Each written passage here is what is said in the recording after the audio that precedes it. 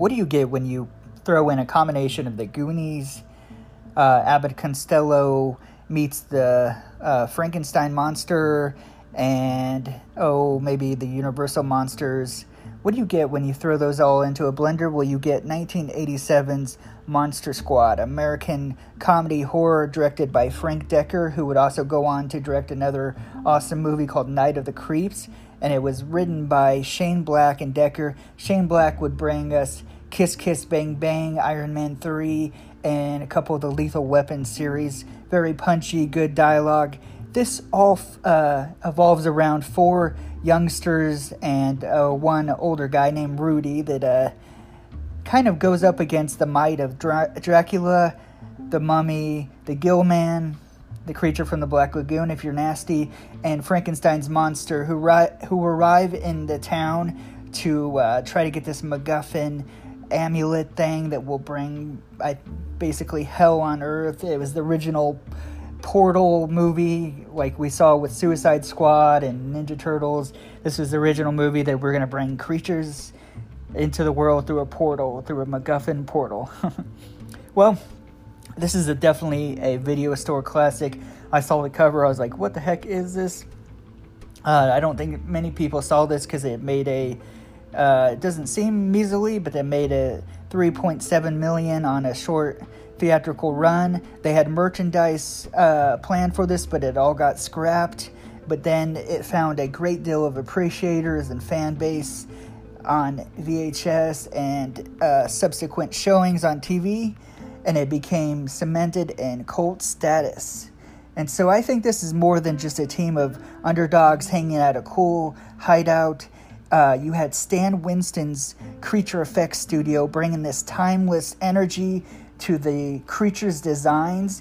You had some subtle nods to the horror creatures from the Universal Studios, but they tweaked them enough. They put Frankenstein monsters' bolts in different places, and I think the designs are the best thing about this. I mean, one of the best things, but definitely the highlight that's going to stick out in your guys' mind after you see this, or if you have seen this.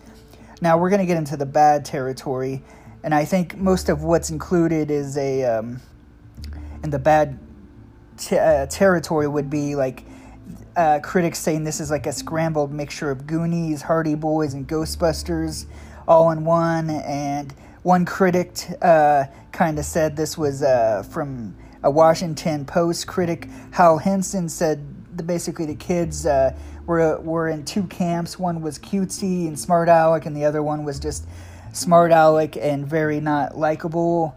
And so that was some of the critics' jabs at it. It was like they were saying it was a very obvious attempt at recapturing what the Goonies successfully did, but the story fell.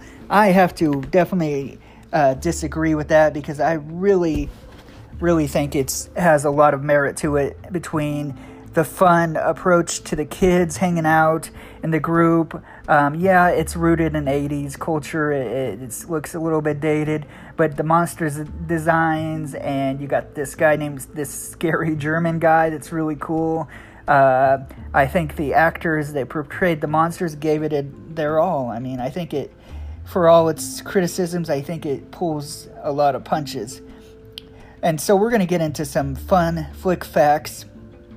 And that was that Duncan Reger beat out Liam Neeson for the role of Dracula. Yeah, so you had kind of early in his career, Liam Neeson come in and gave a great performance, but then Duncan came in and just killed it, kind of like scared the casting directors. And Wizard Magazine, rest in peace, named this the greatest Dracula of all time by his chilling performance. And the treehouse is a cool thing. So if you watch this, it's littered with Easter eggs from everything from Island Earth from 1955, Vampire Circus from 1972, and The Being from 1983.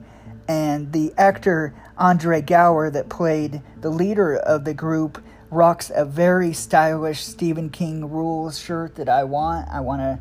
It's red and it has the lettering, just simple letters, Stephen King Rules. I need that shirt in my life.